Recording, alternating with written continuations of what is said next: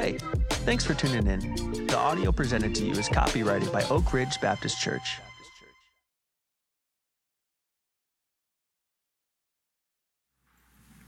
Dear Lord, God, I ask that you would be with me this morning, that you would speak through me, that you would help me to do justice to your word. God, as I handle that which is holy, I ask that you would make me holy. God, that the wisdom of the people here wouldn't rest on my wisdom, but on yours. God, overwhelm me with your grace and with your power. Let your Holy Spirit, which is in me, well up and overflow. God, I just pray that your word would be spoken here. God, I ask these things in your holy name. Amen.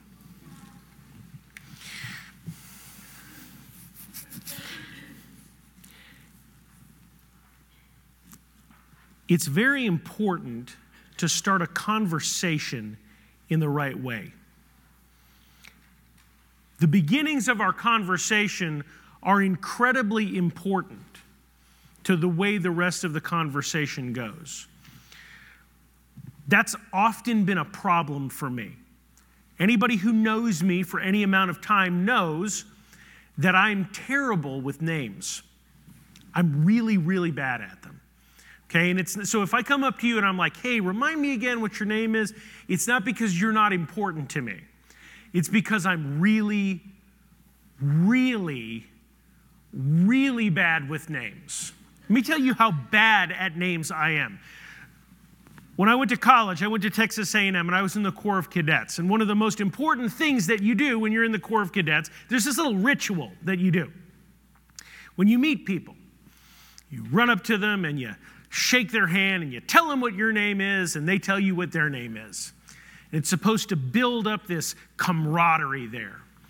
And it's really important that you remember their names, especially when they're the ones that can mete out punishment. Because nobody likes it when you forget their name. But again, I'm really, really, really bad at names. And pressure doesn't make it easier. And so for the first 8 months that I was there, I would run out in the hallway and I'd do my little thing, and some upperclassman would yell at me, and I'd brace up against the wall, and at the point where I was supposed to say, you know, howdy, Mr. Johnson, sir, I would have to be like, howdy, Fish Beddoe's my name. I'd be like, Beddoe, we live in the same dorm, and I've seen you literally every day for the last 6 months. How is it that you don't remember my name? And then I don't remember much that would happen after that because it usually involved illegal amounts of hazing. But it didn't just limit itself to that environment. Because you see, when you're a young man in college, you're trying to meet girls, not in a sleazy way, like in a cool, like, hey, I want to get to know you. Let's go on a date way. Back before they had Bumble and Tinder and Grindr and whatever these other things that are being used now, we had what was called a telephone. And before we had cell phones, we had a cordless phone. That was cool. I had a list of numbers that I kept on my dry erase board, and I would call people up. So I met this girl. It wasn't Shannon, by the way. She's not here today, so it's okay. Y'all don't tell her I'm telling you the story. So I met this girl in my dance class, a dance class that Shannon was supposed to take with me, but that's a much longer story for a much longer day. So I go to meet this girl in dance class. She's good looking. She seems to be interested in me. She gives me her phone number, and I call her up. And I say, hey,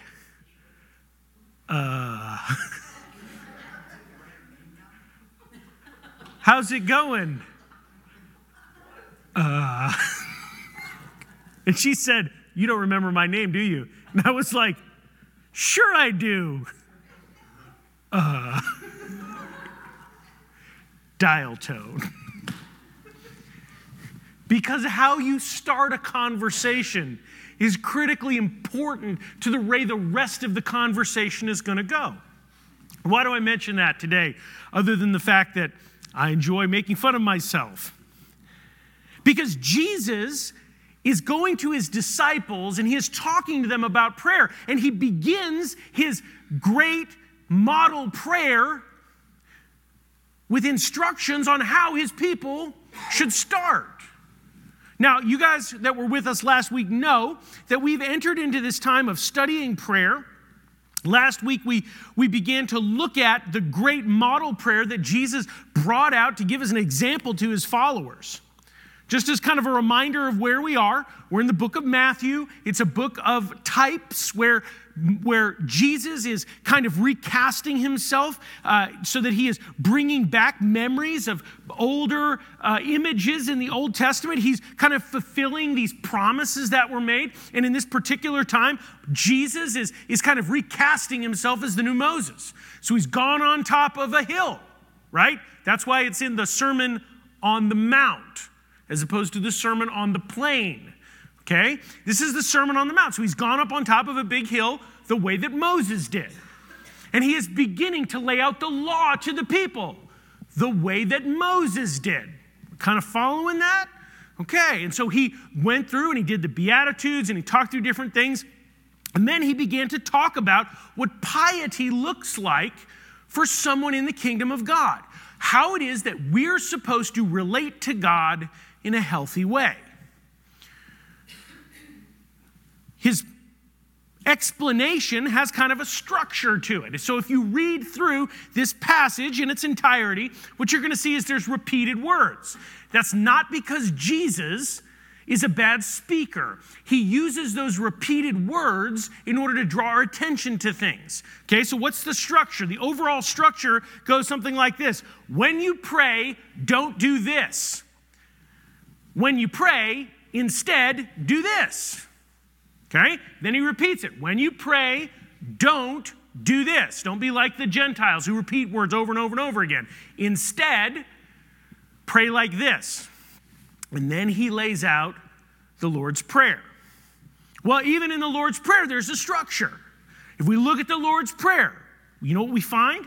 We find that there's 6 distinct clauses broken down into 2 sections. The first section is all about how we are supposed to address God. The second section is all about how we're supposed to ask for things from God. Okay? So for the next couple of weeks, we're going to be breaking down the Lord's Prayer kind of along these lines. The first section, though, is going to talk about how we are supposed to address God. When we come before God, we're supposed to address him in a particular spirit, in a particular way, and that's what we talked about last week, right? We don't want to pray to God in a way that draws attention to ourselves. We're not praying to God in front of other people to get their attention. We're praying to God in humility to speak to him. We're not praying to God to manipulate him. We're praying to God to speak to him so that we can be changed. And this week, he's going to tell us the ways that we're supposed to address God. What is supposed to be on our heart first when we come into the presence of God? So what are we supposed to do when we come into the presence of God first? Well, Jesus begins his prayer with a simple and yet powerful address, like right off the bat. What he does is different. We read, and when you pray, say, Our Father in heaven. Now, I want to stop there for just a minute. I know what you're thinking right now. How are we ever going to get through this whole prayer if you stop at the first word? But just humor me. Because I think sometimes when we read through Scripture, for many of us, this prayer has been a huge part of our life since we were children. It's one of the first things that we learn as children. And unfortunately, that which we do over and over and over again, while we can memorize it, sometimes we can begin to take it for granted, right? We can begin to let it lose its poignancy. So I just want to stop here for a second and I want to dwell on this. to help you understand what I'm talking about, I want to beg your pardon here for a minute, and I want to read a couple of other types of prayers, okay? So Islam and Christianity and Judaism are all Abrahamic religions, right? We all interact with a personal God in some way. So we're not going to talk about Buddhist prayer because it's totally different, okay?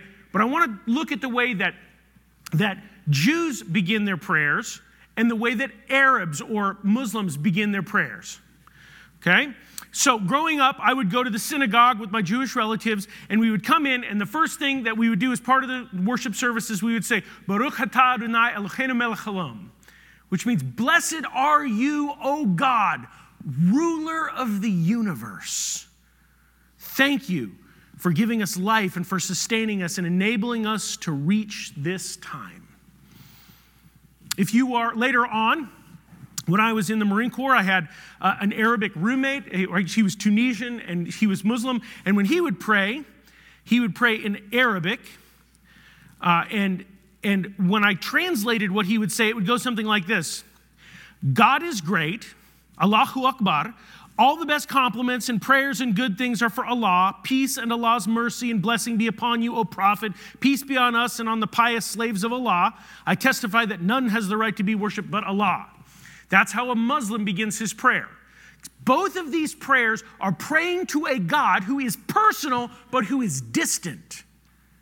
Right? This is a God who is transcendent, a God who is other, a God who is away, a God who is untouchable.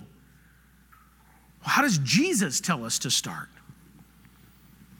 Jesus tells us to address God this way.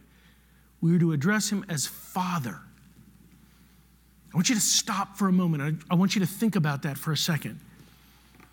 We don't address him as Yahweh et Sabaoth, God of hosts. We don't address him as Dreadlord of the universe. Even though he is both of those things, Jesus tells us to address him as Father, and not just as Father, which is formal, but as Abba, which, as close as we can figure, means something like dad or daddy. Let that sink in for a second. The ruler of the universe, the creator of all things, has sent his one and only Son to us to tell us that we may come into his presence and address him in terms of intimacy that would have made a first century Jew cringe or stone you. How amazing, how awesome is it that we can go into the presence of God and call him Dad? He is our Father. He loves us and he cares for us. He sits enthroned in heaven, and yet we are told that we can enter into his presence, a privilege that few, if any, were allowed to do. I want you to think about that for a second. What an amazing honor it is for us as Christians to be able to go into the presence of God and address him as Father. The entirety of the Old Testament is built around the idea that you can't do that. The entirety, if you've ever wondered, like, why do we have all these stupid laws in Genesis and Leviticus and Numbers and Deuteronomy? And I know some of you have thought that. Most of you have thought that. Whenever we study, they're like, well, these are dumb laws. Why would we do this? Why do you have to tie a pigeon to another pigeon and then you kill one and you paint the blood? That's dumb. Who does that? All of that is there to paint a picture of the fact that God is holy and you are not holy, and that you cannot go into his presence unclean. And yet all of us now have the right to go into his presence and call him Father. Oh, brothers and sisters, we begin our adoration of the Father by celebrating intimacy with him. He is transcendent. He created the universe. We can, in all correctness, say with Paul, oh, the depths of the riches of the wisdom and the knowledge of God. As far as the heavens are above the earth, so his thoughts are above our thoughts. And yet this same God comes into our presence, allows us into his. No, brothers and sisters, one of the problems that we face as Christians is complacency. We take things for granted, and nothing more is more true than the way that we treat our relationship with God. He is our loving Father. He bought us at the price of his Son, and he wants a relationship with us. And when he speaks to us, it's not with condemnation. It is with the loving heart of a father. That's one of the ways that we know it's his voice. One of the exercises that we do in discipleship is we listen for the words of God. We listen to God as he speaks to us. And one of the things that we say is, you know it's God when he sounds like a father. Now understand this. Anybody who has ever done dumb things in their life, like many of us have, right? We know that a father doesn't necessarily have to approve of everything that we do, right? If you go stealing stop signs and leaving them in the front yard of your math teacher, not saying that that happened, but let's say theoretically it happened, and your parents found out, your dad isn't going to say, there, son, I'm so proud of you. Fly on, you little angel. Go do what your heart feels is right. If he's a good father. I mean, maybe your father did. I don't know. So a father can be upset with you, right? A father can call you to account for things, but always in that process, a good father will bring love. And the point of view is not, you're a miserable screw up, you're never going to be good, you're a terrible person. It's always, there are so many better things for you. I want good things for you. If you would do what I told you to do, then this would turn out well. But you continue to do what you want to do, and bad things happen. That's what the heart of a father is. And maybe you didn't have a father like that. Maybe you can't imagine somebody speaking to you that way. I want you to know this morning, that is the Father's heart of God for you. He's not here to crush you or destroy you. He is here to lovingly guide you so that you look more and more like his son Jesus and you bring him glory.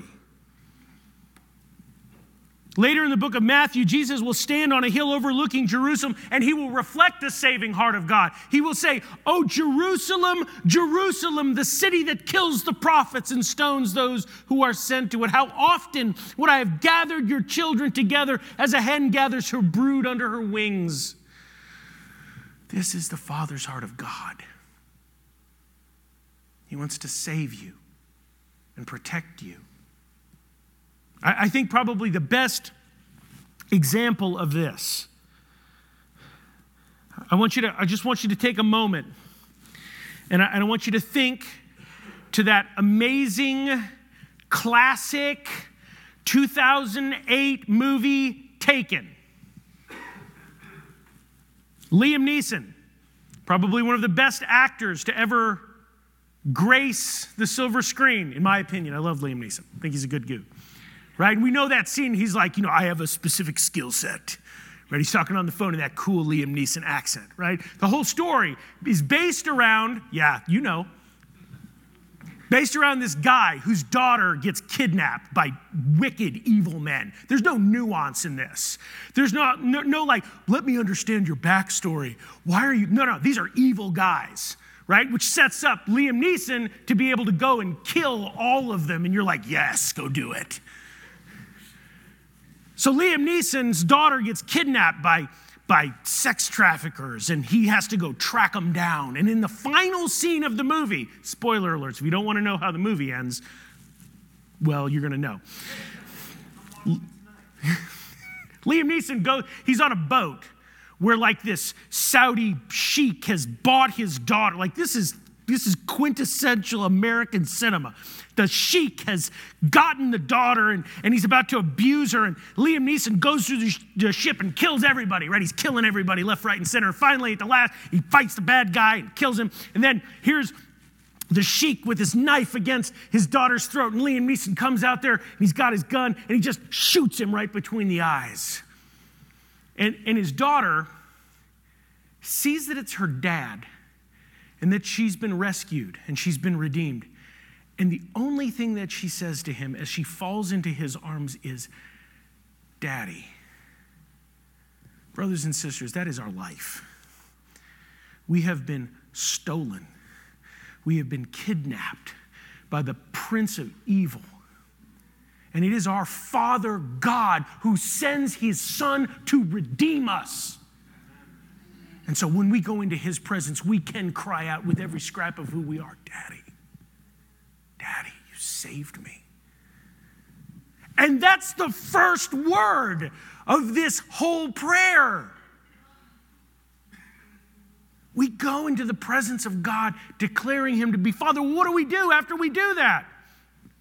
See, prayer begins with an intimate declaration of the fatherhood of God, but it doesn't remain there. Because our faith is childlike, but it's not childish. We go into his presence declaring that he is Father and then declaring his greatness. Jesus leads his followers to elevate the glory and the majesty of God. What do they say? He says, Our Father who is in heaven, hallowed be your name. And this too is kind of weird. Like if you read this in Greek, it doesn't make sense. Because in English, it makes it sound like the word is past tense, like his name was made holy in the past, right? But that's not what it is. It's an aorist, perfect tense imperative. And I was not a great Greek student. I'm just throwing that out there. But it's something that is a continuing action that happens to itself, and we're telling God to do that. And so it's really hard to translate that in English. But what Jesus is telling us to do is that we have a role, both in declaring the holiness of God and in making the name of God holy. Throughout the Old Testament, throughout the New Testament, God's people are told over and over and over again that it is our job to declare the holiness of God.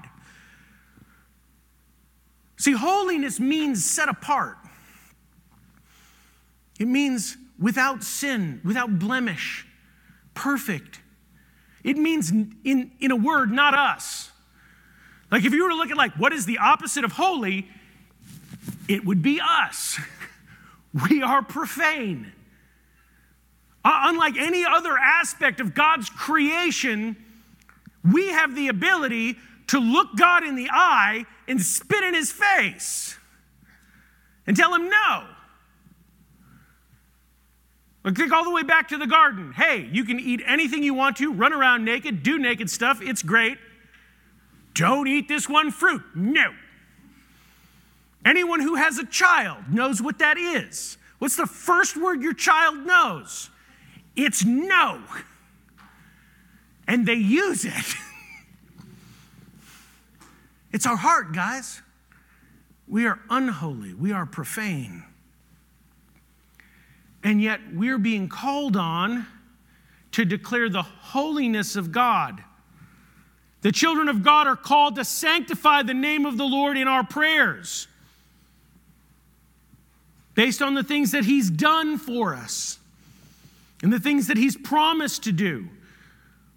In the book of Isaiah, the prophet Isaiah is declaring to the people that this horrible judgment that's been laid on them will one day be turned back by God, and that their children that have been brought away into captivity will be brought back to them. And in that moment, and it says this in chapter 29, verse 23, for when he, Israel, sees his children, the work of my hand in his midst, they will sanctify my name. Talking about God. They will sanctify the Holy One of Jacob and will stand in awe of the God of Israel. When we see the things that God has done, when we see the amazing acts of mercy and faithfulness, we can declare the holiness of God. Or Mary in her great song of praise. She looks at the work that God is doing in her life, and her response is to declare the holiness of God. Luke 1:49, and Mary said, my soul magnifies the Lord, and my spirit rejoices in God my Savior, for he has looked on the humble estate of his servant. For behold, from now on, and all generations will call me blessed, for he who is mighty has done great things for me, and holy is his name.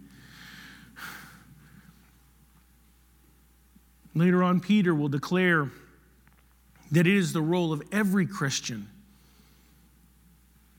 to honor Christ in their heart as Lord and holy, and that we will always need to be prepared to make a defense to anyone who asks for the reason for the hope that we have in Christ Jesus. Your job, guys, your job, the one reason you exist in all the world throughout time, is to glorify God by declaring his holiness. But that's not just what we're supposed to do there. Because not only are we supposed to declare his holiness, we are to make his name holy. Now, how on earth can I, a profane sinner, come into the presence of God and dare to make his name holy? How can that which is unclean clean that which is already clean? I want you to think about that amazing scene at the beginning of Isaiah, when Isaiah has come into the temple. And he's just a normal guy, and he comes into the temple of God, and he says he sees the Lord high and lifted up, and the train of his glory fills the temple, and the smoke goes up, and the burning ones are there proclaiming the name of God. And he looks at that, and he falls to his knees, and you know what he says? He says, "Woe is me, for I am a man of unclean lips, and I live among a people of unclean lips, and my eyes have seen the glory of God." He's broken. And yet, what happens next? One of the burning ones, one of the angels of the Lord come down, and they fly to the altar, and they get tongs, and they grab a burning coal from the altar, and they come over to him, and they touch his lips. They make him holy. Brothers and sisters, we have been called to hallow the name of God, and we have been enabled to hallow the name of God because God has made us holy. Through the power of the Lord Jesus Christ, who died on the cross for us, he took our sins. That's the reason we can go into the presence of God. That's the reason we can call him Father, and it's the reason that we can follow Jesus' guidance here to hallow his name. And so we begin our prayers to our heavenly Father by declaring his holiness. And we can declare his holiness because we have been made holy. And guys, I want you to ask this question. Can you honestly say that as you come before God in prayer that you hallow the name of God? Do you make it holy through your actions or your words?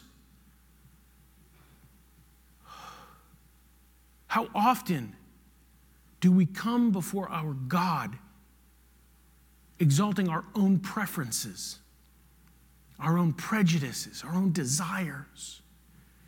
We dare to come into the presence of God, call him Father, while we have hatred in our heart towards our brothers. We dare to profane the presence of the living God by worshiping idols in his presence. We come into his presence in prayer and we elevate money or success or power. Oh, brothers and sisters, are you coming before him polluted by the world? Every time we come before him, we should reflect on the holiness that has been bought for us at the price of God's Son, and we should take that seriously. There's a reason this stuff comes first. Before we go to him with our list of requests, Jesus tells us that we are supposed to spend time contemplating and extolling the glory and the holiness of God, but we're not just supposed to extol his holiness and his intimacy. We're also supposed to pray. The first thing that we pray for is that his will gets done. When we come before the God of the universe declaring his holiness, our adoration doesn't stop there. What does Jesus tell us to do? He says, after this we say, your kingdom come, your will be done on earth as it is in heaven. The first thing that we're asking for is that his kingdom will come. That what is happening in the divine world would be made manifest in the world that we live in. This was the ministry that Jesus came and preached. He talked about the coming of the kingdom of God. We see it over and over and over again in Scripture. It's the way that he began his ministry. He said, repent, for the kingdom of God is at hand. For the Jews of this time, the kingdom of God referred to that time when God would move into the history of the world and would establish a kingdom on earth, and he would govern it as their king. That his son, the Messiah, would rule, and that all of God's enemies would be crushed. That the promise that was made to Abraham all of those millennia before, that his seed would bless the world, and that his descendants would be as numerous as the stars in the heaven. It's the fulfillment of those promises. And so when we come before him and we say, your kingdom come, O God, we are saying, Lord, fulfill this promise that you've made. Manifest your kingdom now.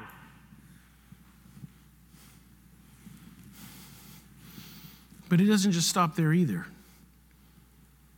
Not only are they supposed to manifest, they pray that God would manifest his kingdom on earth as it is in heaven, he is supposed to do his will. And I think this is one of those critical points where we get so muddled in prayer. So much of prayer is us trying to make our will manifest, right? So much of prayer is saying, Lord, my will be done. Do my will. Give me this thing that I want. Heal this person that I want healed. Save this person that I want saved. Give me this thing that I want. And yet before we come to the time of lifting up our petitions to him, the first thing that we're supposed to pray is, Lord, your will be done. Listen to me. This isn't the last time that Jesus is going to say this. Because God's will, sometimes God's will is hard.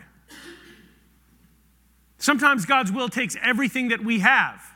The next time Jesus is going to say, not my will, but your will, is in the Garden of Gethsemane when he's on his knees shedding drops of blood because he does not want to go to the cross.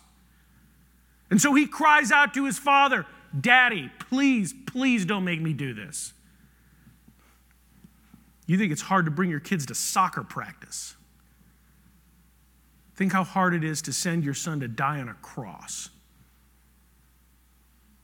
Daddy, don't make me do this. And what's the very next words he says? But not my will, your will. This is the heart of prayer. That we go to God in intimacy, trusting in his power, open to his will. See, the disciples should pray for a world that is a reflection of heaven. He wanted his disciples to understand that effective prayer begins with adoration. And so, guys, before we begin to think about asking God for the stuff that we need to spend time declaring who God is. We need to remember that prayer is an act of worship that transforms us. Guys, you got to know that as we sat down and prepared this sermon and went through and talked about it, that both Nick and I were overwhelmed by the holiness of God. And by the profanity that I have all too often brought to this prayer.